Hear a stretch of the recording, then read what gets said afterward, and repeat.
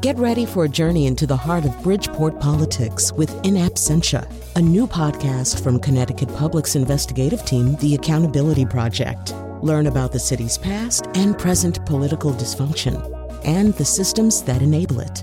Tune in wherever you get your podcasts. Funding provided by Francisco L. Borges and the Melville Charitable Trust.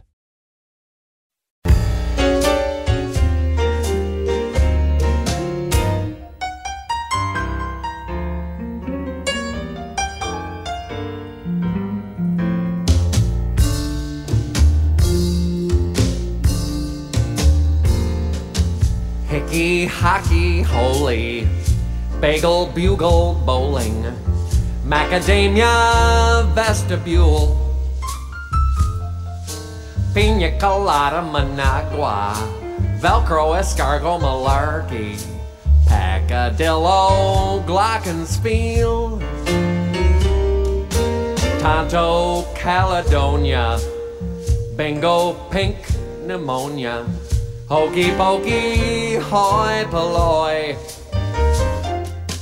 carbuncle, fungus, osmosis, tutu, Taiwan, halitosis, pickles, ectoparasite,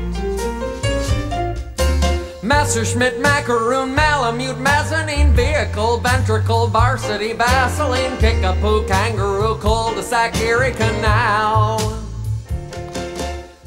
Yes, that is the genius, Haywood Banks. And it's a sign that we're going to do a show about words, because, in fact, we're going to do a show about words and how they get used, how they get turned around, warped, changed, mutated, revived. I don't know. I'm searching for words now at this point, and I would be better off probably introducing our guests. So for the first two segments, we'll be visiting with a frequent guest on this show.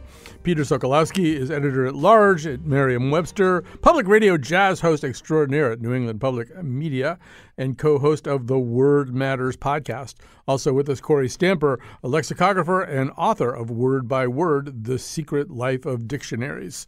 So, first of all, welcome to both of you. And Peter, dictionaries used to sort of just sit between covers. They were on pages. They sat between covers. They didn't change much until somebody put out a new edition. But, every day's a busy day at Merriam-Webster, right? We know what people are looking up right now. For some reason, they've been looking up the word gaff all day.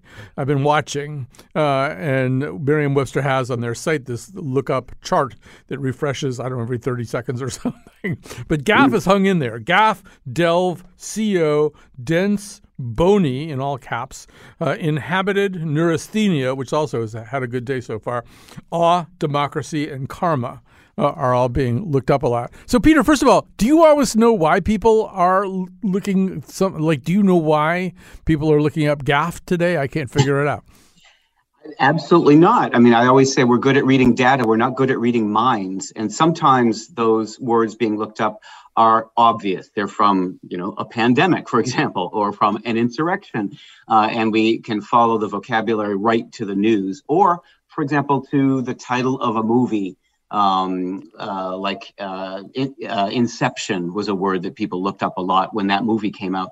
Sometimes gaff spikes when there's a public error of one kind. I remember when the Oscar was given to the wrong film, as you might recall, the word gaffe is a favorite for headline writers, and it became a word that spiked in our data. So you never really know. And another interesting point is that it's not always a difficult vocabulary word that's being looked up. Sometimes they're quite common words. When Princess Diana died, one of the top lookups was the word princess. Right. But usually, well, who knows whether it's usually or not. I should say one interesting thing about gaff is, among reporters anyway, the most famous definition of gaff is not one that's found in any dictionary, to the best of my knowledge, but it's the one that another journalist, Michael Kinsley, made 30, 40 years ago. He said he defined gaff as an instance when a politician by mistake tells the truth. Which, is that sort of the gaffe is the kind of thing that is blurted out. But Corey, and this is something that you've written a lot about, there is a sense, I think, in the world of politics and public life, kind of win the battle of the word and you win a lot of other battles, right? If you can get everybody to refer to part of the Affordable Care Act as death panels, you've effectively, made an inroad that means more than just terminology. Absolutely. If the ideas that we use language to describe are really what we're trying to spread, and language is catchy, it's viral by nature. And so if you can take a word, or you can get a word trending, or you can attach an idea to a word or divorce an idea from a word, that's really how we end up getting ideas spread. That's how different ways of I wouldn't say manipulating information, but sometimes manipulating information, or what kind of information reaches people, happens. So absolutely, the war of the word is sort of always has been, honestly, one of the main ways that we fight for dominance in the marketplace of ideas. Yeah, it's sort of funny the way that what's happening today is kind of what happens all the time. I was teaching a political science journalism class, a seminar this spring, and I kind of had a free parking space. One of the class meetings, I hadn't really decided what I wanted to do, and we all talked about what we wanted to do, and we decided we would talk about words in kind of the way that the three of us are talking about it right now. And then we thought, oh, what a great choice, because that week, genocide was being fervently debated in connection with Ukraine and grooming and gaslighting. There's just the G's, genocide, grooming, right, and gaslighting. I mean, it would seem like it was a really big week in words, but that's probably wrong. It's probably always a really big week in words. We're just always arguing about something else. Yeah, absolutely. And I think one of the things that's interesting about the way that modern discourse around words happens is it's happening in real time. 100 years ago, this kind of discourse happened in newspapers, or, it might have happened on radio, but rarely. And now it's happening, on broadcast TV, on social media, on the internet. You can see public editors at different, newspapers, magazines issuing statements about why we're calling it this and not the other word, or why we're not using this word versus the other word. And so, yeah, I mean, this has always happened, and it's happening all around us, whether we're paying attention to it or not. I just think we've had a lot of big things happen in the last few years, so we're paying more attention to those sorts of things. Although, yeah, that whole question of why use that word instead of another word, I mean, in public radio, and this goes back a few years now, there was quite a brouhaha about the word torture, because, in fact, public radio, as a matter of style, had decided not to refer to waterboarding as torture. Right. And people got, I mean, it was at that point, there was, I think Alicia Shepard was the ombudsperson, but, there was like a big fight about that. And I remember Bob Garfield in particular from On the Media getting furious, saying, why in the world wouldn't we call that torture? But Corey, that's another example of however that battle goes, it does affect probably perception. Absolutely. And, I think perception also affects that battle, honestly.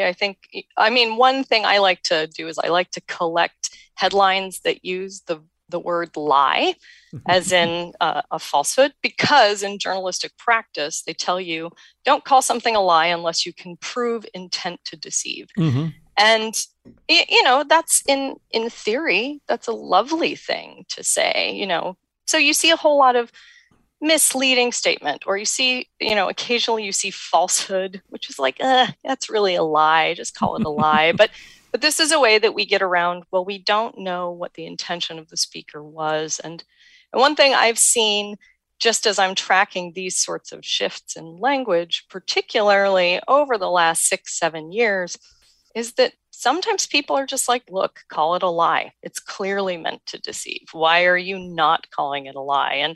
And some news outlets have kind of done it. I've found a couple of headlines in the Washington Post or the New York Times where lie is used, where previously falsehood, misleading statement, that sort of thing would have been used. So language is discourse, which means it's exchange of ideas and communication. So even these standards that journalistic outlets set for themselves regarding the uses of certain words, those should be affected and part of a conversation with the broader public's perception of what's happening in general. I mean, Trump was the big problem because he was so reckless and so rhetorically untethered that it wasn't always possible to know whether he was intentionally lying or whether he just didn't know that what he was saying was not true. And so assigning motive was a problem there. I also, you sometimes notice that the media, the journalistic profession will make a almost collective decision, not like they had a meeting or anything. For example, for a long time during the, to put it charitably, confusion over the results of the 2020 election, the word baseless became incredibly baseless rather than say big lie, which is now kind of taken over. Baseless was a big thing. But Peter Sokolowski, let's sort of walk him through something that's fairly recent, and that is the word grooming. So I'm going to, first of all, play a little clip by Fox News host and soul-eating dementor Laura Ingraham, and she is talking about this either in connection with Disney or the public school system or something else. She sees grooming everywhere she looks. This is A2, Kat, A2. Oh my God. When did our public schools, any schools, become what are essentially grooming centers for gender identity radicals? As a mom, I think it's appalling, it's frightening, it's disgusting, it's despicable. It's delightful. So Peter, this term grooming, I mean, it's sort of an interesting word, too. Obviously, it's something that my dog experiences every 3 or 4 months. But I think this idea of grooming may have started in the same area of, there's an idiom, for example, to groom one's successor, which means you have somebody else who's working with you. You start preparing that person for a transition. And so it does have that history, and maybe you can pick up the story from there. Yeah, I mean, to prepare is kind of a synonym, right? We say to get into readiness for a specific objective in Merriam-Webster's dictionary. But the big Oxford English Dictionary does have this precise meaning.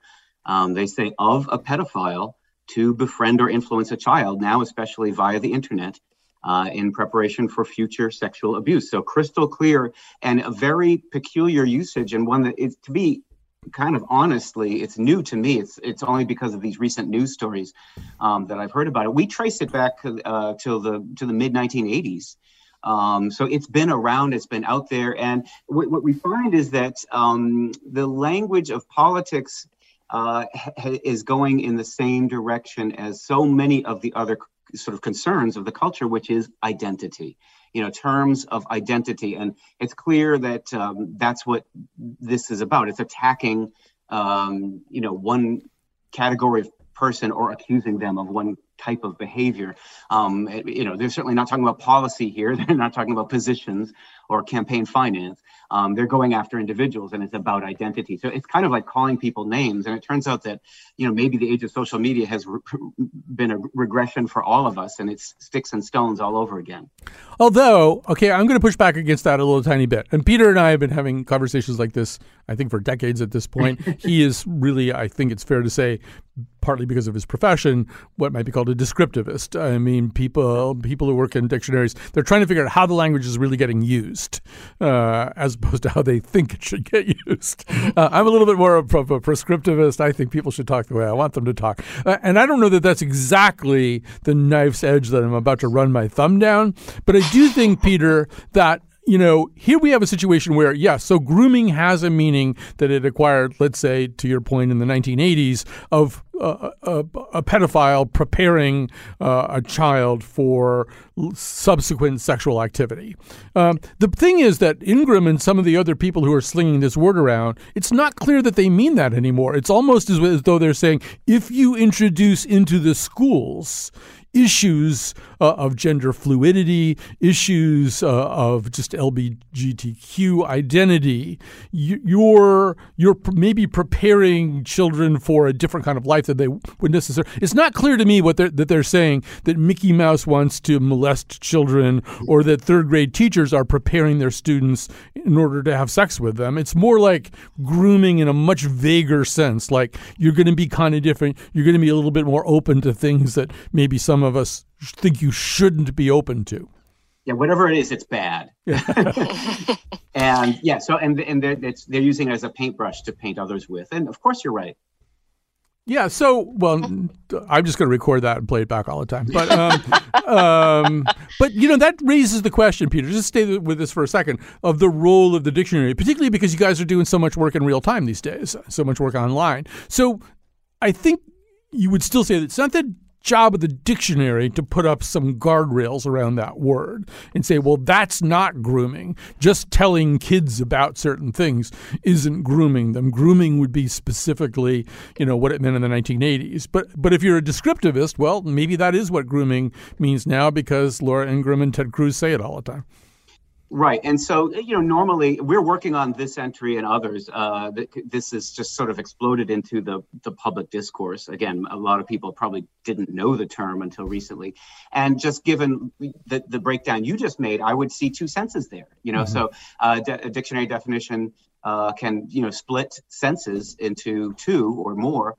And one might be that sort of older one that I read from the Oxford English Dictionary, and one might be this broader one, which is this sort of epithet use, this sort of more an insult than a precise, narrow accusation. All right, so let's try another one of these G words, and this word will be gaslighting. So gaslighting, of course, comes from an old Charles Boyer picture, but I'm going to have both of you talk about it a little bit. Maybe, Peter, you can set the stage here. This wasn't a term that really moved out of the movie Gaslight and into the common parlance in a very smooth way, right? It just sat there incubating in its nest for decades. Well, the linguist Ben Zimmer, our good friend, he does trace back the use in the sort of general sense of to deceive another person, going back to the 50s, so shortly after that film and the play. And so, but it's come into kind of much wider use in much more recent times. And it's an extraordinary journey, but it's a word that's kind of gone through, you might say, what we sometimes call kind of semantic bleaching. In other words, it originally meant this very specific psychological manipulation over an extended period of time. You're driving somebody crazy, right? Whereas now it just kind of means, liar, liar, pants on fire. It's a little bit of a broader meaning in the way we see it on social media all the time. We're going to circle back to semantic bleaching in just a second. This sounds like something out of our John Waters interview, but it's not.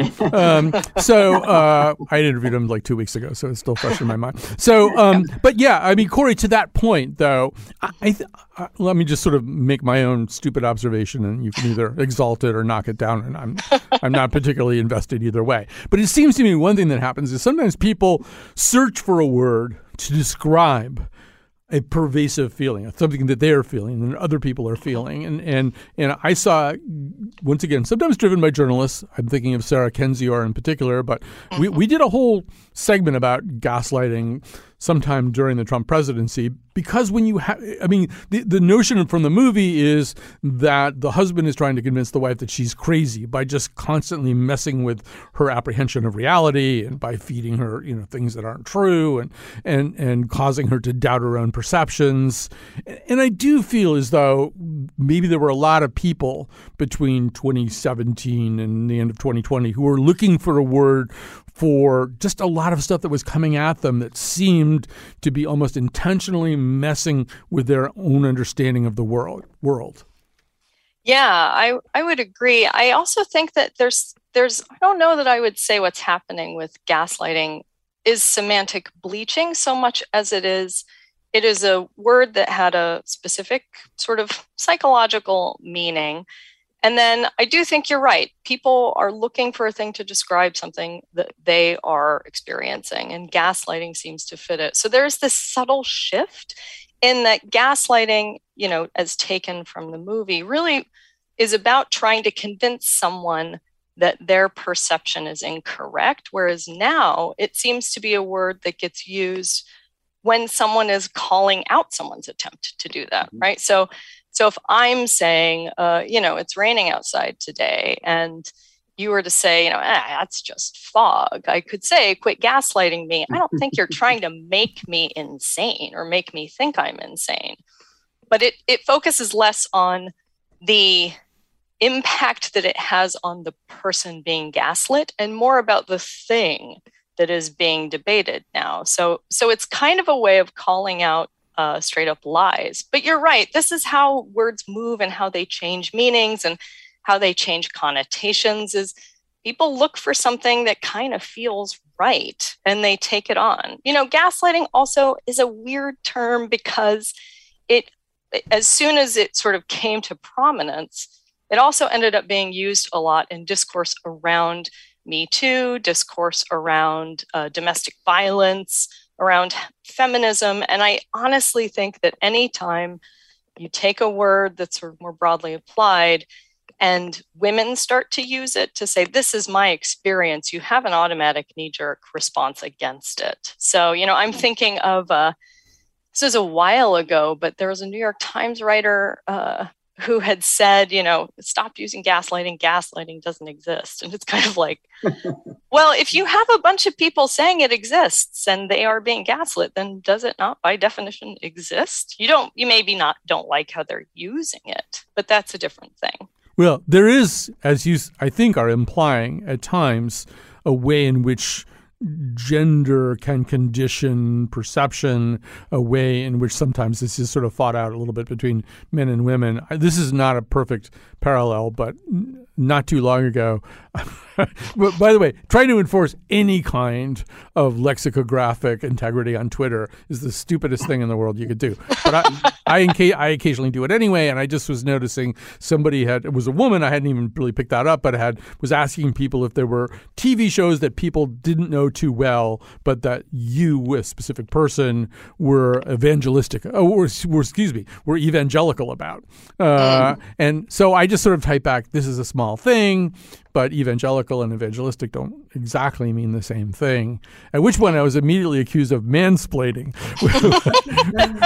which is another word that didn't exist too long ago. Yeah, Corey, what were you going to say?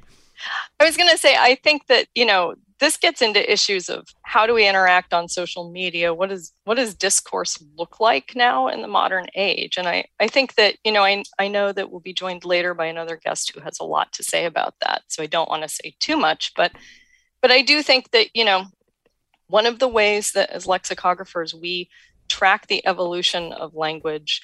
And one of the ways that actually the internet makes it both great and really difficult is you can watch these things happening again in real time, which we never had the opportunity to do beforehand. But that means that you can't just say, oh, person X said this and person Y said this, so we're at person Y's idea. It is a constant back and forth. Language is like clay. You can't just throw it on the wheel and stick your hands in once and say, there's a bowl. You really have to work it over and over and over again. And as lexicographers, that means we watch a lot of this, and we just have to sit back and wait until meanings settle out enough that we can sort of grasp them in our hands, take them off the wheel, put them in the kiln, But until then, it's not as if that word doesn't have a meaning. It's just that we as a group are trying to figure out what the most common denominator meaning is. And that's always the worst part of language change.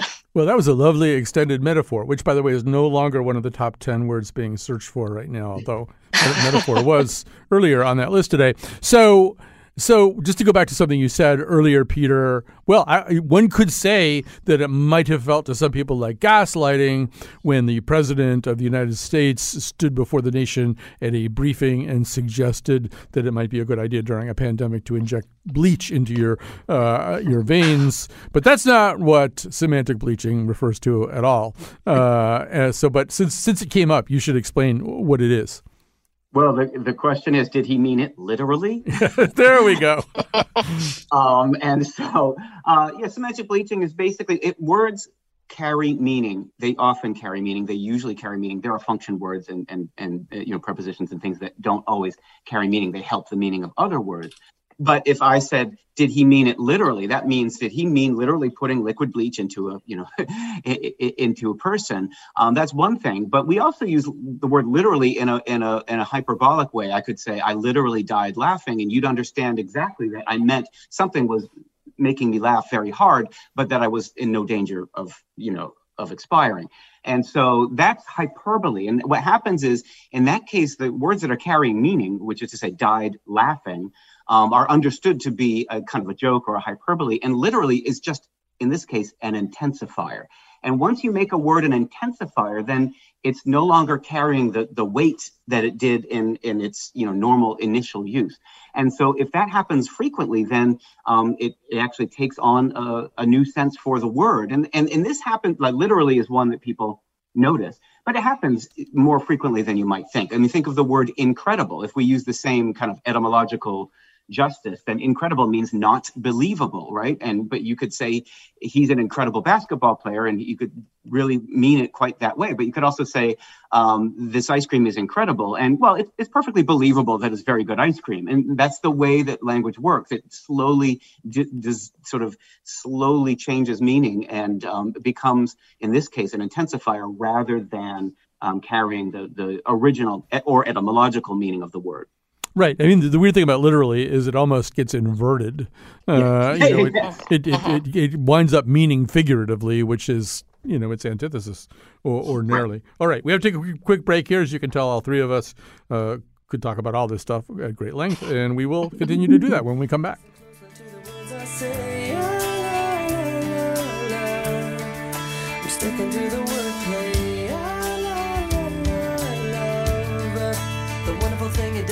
Because I am the wizard of oohs and ahs and fa la la's. Yeah, the Mr. 8 is here to say more about the word play. La la la la. I'm all about the word play. Sticking with the word. Support for this podcast comes from Hartford Healthcare. Elevating Health is funded by Hartford Healthcare. ECMO is a leading-edge, life-saving treatment for patients with cardiac or respiratory failure. Dr. Jason Gluck, director of the Mechanical Circulatory Support Program and Emergency Cardiac Care at Hartford Hospital, explains what it is. So ECMO stands for extracorporeal membrane oxygenation, outside the body oxygenation of blood. It's a life support technique that's used by highly sophisticated medical systems for patients with severe heart or lung failure. The technique involves removing blood from the body, oxygenating it, and then returning it back. ECMO procedures happen in the ICU, but not all hospitals are equipped with the necessary technology and staff. Dr. Gluck describes Hartford Hospital's ECMO Go team. So ECMO is considered when treatments have failed, and in our center with a special ECMO on the Go team, we'll actually take that technology to their hospital and help them out there if they need to stabilize the patient and then bring them back to Hartford for recovery. For more information, go to ctpublic.org/elevatinghealth. Miss Ostrovsky, your word is boanthropy. Oh, wait, 1 second, please. Ma'am, could you not sit in that seat? I saved a chair for my dad in the 4th row on the aisle. And it may take him a while, but when he gets here, that's his chair. 'Cause my mother's in an ashram in India. I saved a chair for her too, but it's merely symbolic, as daily she washes herself in the Ganges. And I live in a house where there's an oversized dictionary that I read as a girl on the toilet. I love my dictionary, and I love the indented border. Every word's in alphabetical. So we have two people with us today who are very familiar with dictionaries and love their dictionaries. Peter Sokolowski, editor-at-large at Merriam-Webster. Corey Stamper, lexicographer and author of Word by Word, The Secret Life of Dictionaries.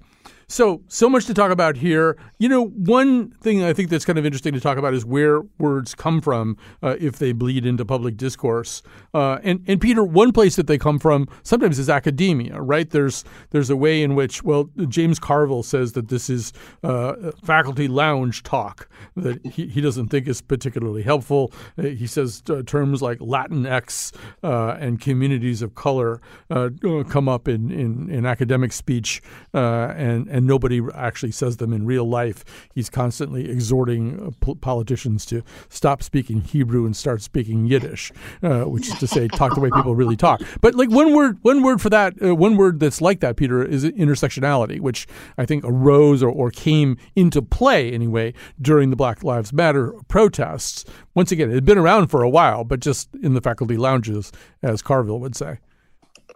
Well, yes, and it shows. I mean, even a word like deconstruction is a word that is much more broadly used today than it was, in the 1970s, say, when Jacques Derrida and Paul Deman were at Yale, and of course, its use in the public discourse is not always as sort of narrow or precise, and some words. It's funny that he said Hebrew and Yiddish. That's really interesting, because I think in English we often say, if someone's using big words, we'll say speak English, and there's a sense in which I think politicians have always known that.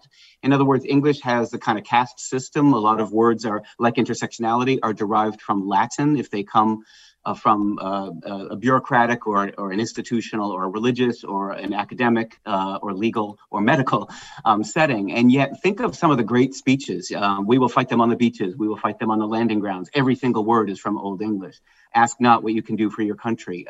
We have nothing to fear but fear itself. Every single one of those words, except for country, which is kind of an asterisk. It's from French, but it sounds English. And it's interesting that somehow great rhetoricians seem to know this intuitively, which is to communicate with emotion and connect, which includes yes, we can, and it also includes make America great again. I mean, they're all the old English words. They're not the abstract or emotionally distant Latin words. And so what Carville was saying was the same kind of recommendation that George Orwell makes, and that Winston Churchill and FDR and JFK all apply in their own speeches. Yeah, Orwell in Politics in the English Language talks about that and says that when you start to hear different kinds of words, or that there's a very good chance that some abomination is being concealed. He says defenseless villages are bombarded from the air. This is called pacification. Transfer of population or rectification of frontiers. It always means like something really horrible is happening that they don't want to talk about it. We've done it more contemporarily with collateral damage, things like that. And Corey, this raises a real question too for the lexicographer, because in theory, just to go back to what we said at the beginning, the lexicographer, the person who works on dictionaries, is, to use a John Robertsism, somebody just calling balls and strikes, right? You're not supposed to really necessarily have an agenda, and if you do, you should get rid of it. But how possible is that? I was raised in the lexicographical tradition that dictionaries are wholly subjective records of the English language. And over the course of 25 years of doing this, I actually think it's kind of impossible to have an objective record of the English language, period. We all come to whatever work we do, whether it's writing dictionaries or making pizzas, with our own set of biases, our own opinions. And while good lexicographical training helps you see that, it is the water you swim in. It is just a thing that you have to contend with, that even what you have in front of you, when we talk about writing definitions, people have this vision in their head that like we go into a smoky boardroom and bat around definitions for meanings. It's just not what happens. You basically sort of troll the written record for as much information, as many uses of a word as possible, and then you analyze those. But even in the process of doing that, you can't get all of English. You're going to privilege written communications over spoken communications, which is actually kind of where language grows and blooms and flourishes. And you're also deciding which things to include in a definition and which things not to include. So what gets really tricky, right, with some of these sort of politically fraught things is how much of your role as a descriptivist has to include a little bit of guidance. So for instance, we were talking earlier about the word grooming and how, it started with the very, very specific sort of sociological, psychological meaning regarding how predators find and sort of gain the trust of victims. And, it now is used in a very broad derogatory sense. Well, I, as a lexicographer, right now, for instance, I'm working on a dictionary for adults who are learning English as a foreign language, which means that they're not going to have the same cultural background that lots of us do when we hear someone like Laura, Ingraham or Ted Cruz or whoever call someone a groomer. They don't quite understand what that means. Do I then want them to go to the dictionary and get this very clinical and incredibly sort of dense and fraught definition and think, oh, that's what that word means? So this gets really tense because I don't think you can ever be fully subjective. I don't think you can ever be fully comprehensive in how you define a word. But I do think, particularly as dictionaries move online and as people interact with them more, and as lexicographers move online and interact more, I do think that we need to rethink how we style dictionary definitions, what kind of information we include, and maybe we include usage notes or things that say this is used in a derogatory manner, or this is used as a generalized denigrating term, something like that. So, just as online discourse is changing, so is lexicography. Peter, could you just go ahead and respond to that? Oh, I agree 1,000%. I mean, of course, I think to some extent this prescriptive versus descriptive argument is a straw man argument because the function of the dictionary is clearly prescriptive. It's obviously there to call balls and strikes for spelling. I love that song about the spelling bee. And by the way, it hits me close to home. I'm this year a judge for the National Spelling Bee. It starts in 2 weeks from today. So obviously that's the role, but the research is descriptive. So do you see what I'm saying? The two sides of a coin.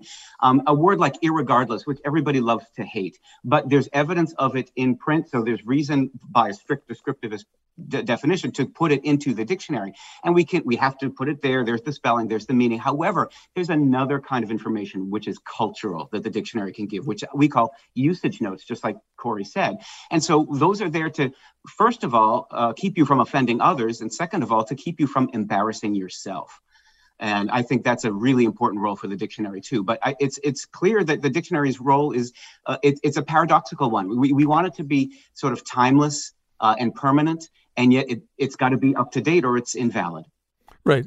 I'm charmed by the fact that you think people are capable of embarrassment anymore. I think it's a fairly quaint notion at this point.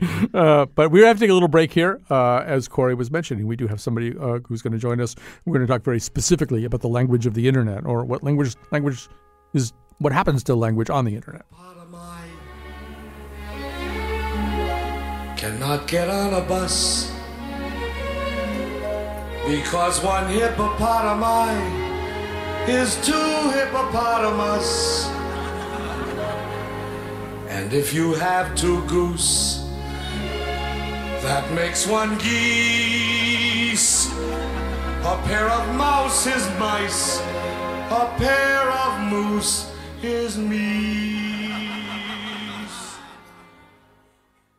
We are back, and time to see some thank yous, especially to Kat Pastor, our technical producer, and most especially to our senior producer, Lily Tyson, who, it's always a mistake to try to produce a show that I have a lot of passion about, because then you have to deal with me for days on end. And so I've been driving Lily, I think, slightly crazy for the last 48 hours. So we're talking about words today with Peter Sokolowski, editor-at-large at Merriam-Webster, public radio jazz host at New England Public Media, co-host of the Word Matters podcast, Corey Stamper, lexicographer, author of Word by Word, The Secret Life of Dictionaries, and now joining us, Sylvia Sierra, linguist and assistant professor of communication and rhetorical studies at Syracuse University. Also the author of the book, Millennials Talking Media, Creating Intertextual Identities in Everyday Conversation. So, first of all, welcome, Sylvia Sierra. And if you were listening earlier, I'm keeping an eye for the entire show on Peter's site, the Merriam-Webster site, where they have this constantly refreshing list of words that are being looked up. And so gaff is still number one, but neurasthenia is number 4 with a bullet. Neurasthenia is having just a great day. But a few minutes ago, LOL was on the list, which we'll get maybe right into some of the stuff that we're going to talk about. But Sylvia Sierra, I thought maybe we could begin with the word meme, because it's actually something that I'm also somewhat passionate about. And I spent the entire spring using the word meme and saying to my students, No, not that kind of meme. The other kind of meme. So, but explain why there's other kinds of memes.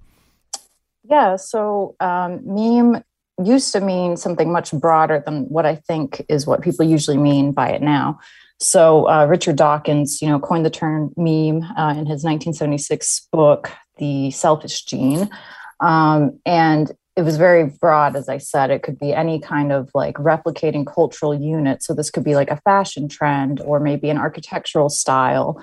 But he also did mention things like catchphrases being memes. And that kind of translates, I think, into the internet usage of memes. So more recently, when people talk about memes, they're typically thinking about internet memes. And sort of classically, this might have been like an image with some text on it. And then maybe that would go through different permutations, or it would just be shared that way. But it can be a lot of different things, like even, like GIFs or GIFs, however you might pronounce that.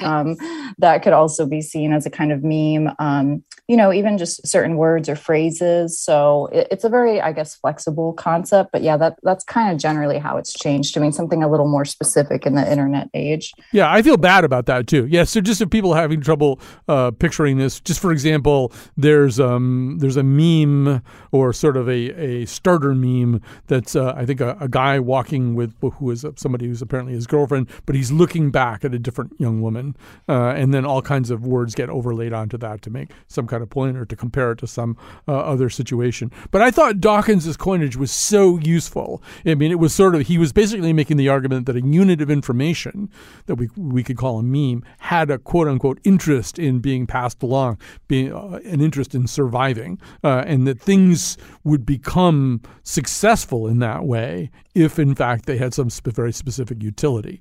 And it was just a great way to look at little hunks of information and to talk about them.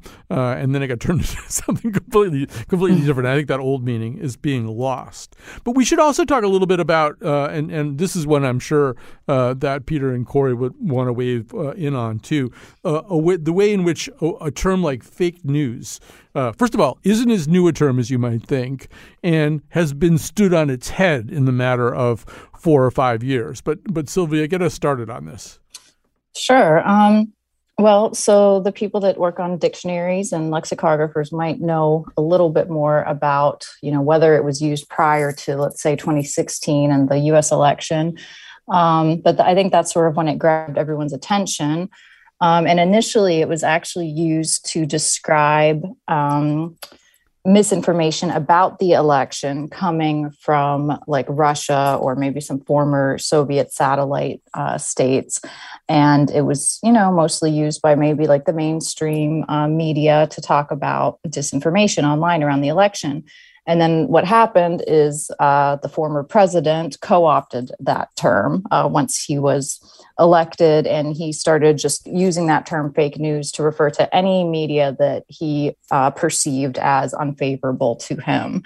And it really took off then and became almost like his catchphrase and something that he really used to kind of connect with his voters and to just dismiss any media that he didn't think was favorable to him. And it kind of got reappropriated and used in a totally different way. Yeah, and this is an idea that you gave us, although I'm going to take a step further, and Kat, we're going to get ready to play C1. I think we could call this the Inigo Montoya effect. Got very good arms.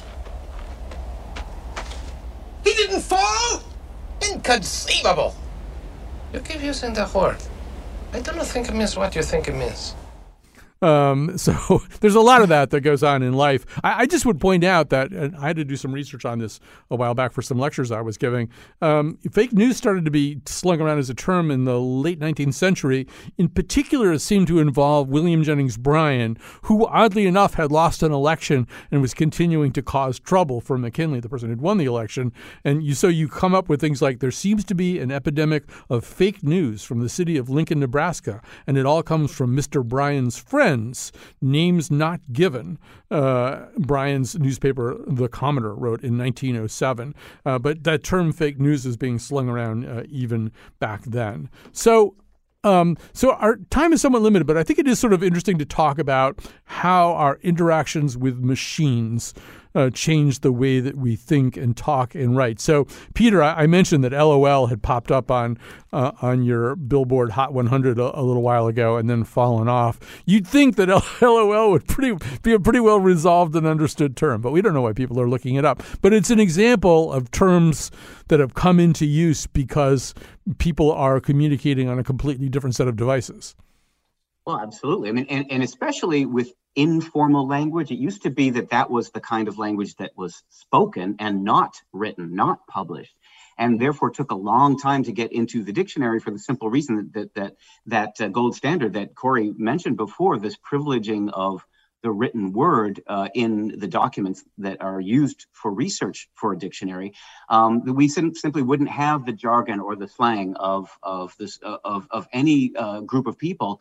But now we have this paradox where the informal language is often written before it's ever spoken. So that's why we have problems like whether it's GIF or GIF, or you say LOL or LOL, for example. And that does mean, again, that we have lots of evidence of this use and therefore goes into the dictionary. This is the kind of thing that I think some people look up in the dictionary just to see if it's in the dictionary. Right. And I think there are also ways in which words I don't know whether they cause social bonding or reinforce social bonding or reflect social bonding. But for example, Sylvia, I don't know, all of my students know exactly what is meant when someone whose name is not actually Karen is referred to as a Karen. But that strikes me as one of those words that's sort of a way of sort of saying, I belong to a certain group and we call certain kinds of people Karen. Yeah, definitely. It also makes me think of the term boomer and how now that's used, in a derogatory way a lot of the time by a younger generation. So, what you said is exactly right. These words are often used to bond people together as a social group, whether that's like creating a new bond or reinforcing an old one. That's definitely how a lot of these newer online terms or terms that maybe get popularized through online usage function. You have to be part of an in-group to really get the subtle meaning of these words and who is included and excluded by it. And that's actually really clear with the case of like a Karen, because, you're excluding people who you might identify as Karens. So it's definitely like an in-group bonding mechanism. Although you wonder, like Corey, you wonder how stable any of that is, because as we've already talked about a couple of times, these things can be turned on their heads. And so a Karen, I think initially might have come up in application to, for example, the woman who called the cops about the black guy who was bird watching in Central Park. That would be sort of a classic Karen activity. But I think increasingly, particularly because sort of the information engines of conservative and right-wing political discourse are very good at latching onto terms like fake news or Karen and turning them around and calling AOC a Karen, right? Mm-hmm. Yeah, absolutely. Again, this gets into the war of words, and now you have to also factor in the all-seeing algorithm and how the all-seeing algorithm is going to handle your words. I'm thinking specifically of most of the younger people I know don't call COVID the pandemic. They call it the panini or the pando or the Panera or whatever. And that's in part because they're all on TikTok. And for a while, TikTok would get everybody who mentioned COVID-19, they downrate it because they're trying to limit misinformation. So, yeah, these things come and go. Language is by its nature really fluid, and it is really changeable. If language isn't changing, it's dead. So it does get tricky then for lexicographers, people like me who have to say, what does this word mean right now and put it in print? That's really difficult to do. But I also think this is how language has always been. And we're just confronted with a brand new way of absorbing and watching that language change happen. Right. in a wonderful way, the kind of thing that you're talking about, immediately there's a need for a word to describe it. So the new word, the new coinage is algospeak. Algospeak is that exact thing of choosing a slightly different word and substituting it for something that could cause your post to be downranked. So if they're downranking everything that has to do with sex, you write SEGGS instead of sex. Right. And that's algo speak, which is also part of what's called, I think, Aesopian languages that have their own kind of hidden codes, so that people who are, to Sylvia's point, part of the in-group will know what they mean, and maybe the bot won't. Although the bots are getting, or the algorithms are getting really good and saying, we know what that word is. That's when you're trying not to get downranked. So, Sylvia, to the point that we're talking about too, there's a way in which, and we only have about a minute left, unfortunately, there's a way in which this is supposed to work. Well, I'll give you an example. Okay. So millennials and Gen Zers, they might use a term like girl boss. And that is something that they want to use among themselves. They're not really particularly interested in some creepy old guy who teaches a political science course using girl boss. The whole point is to have your own language. Yeah, totally. I mean, that's always been the case for, especially groups that, are minoritized in some sense, that they want to use sort of a language that is almost a code from people that have more power and that could maybe use that against them.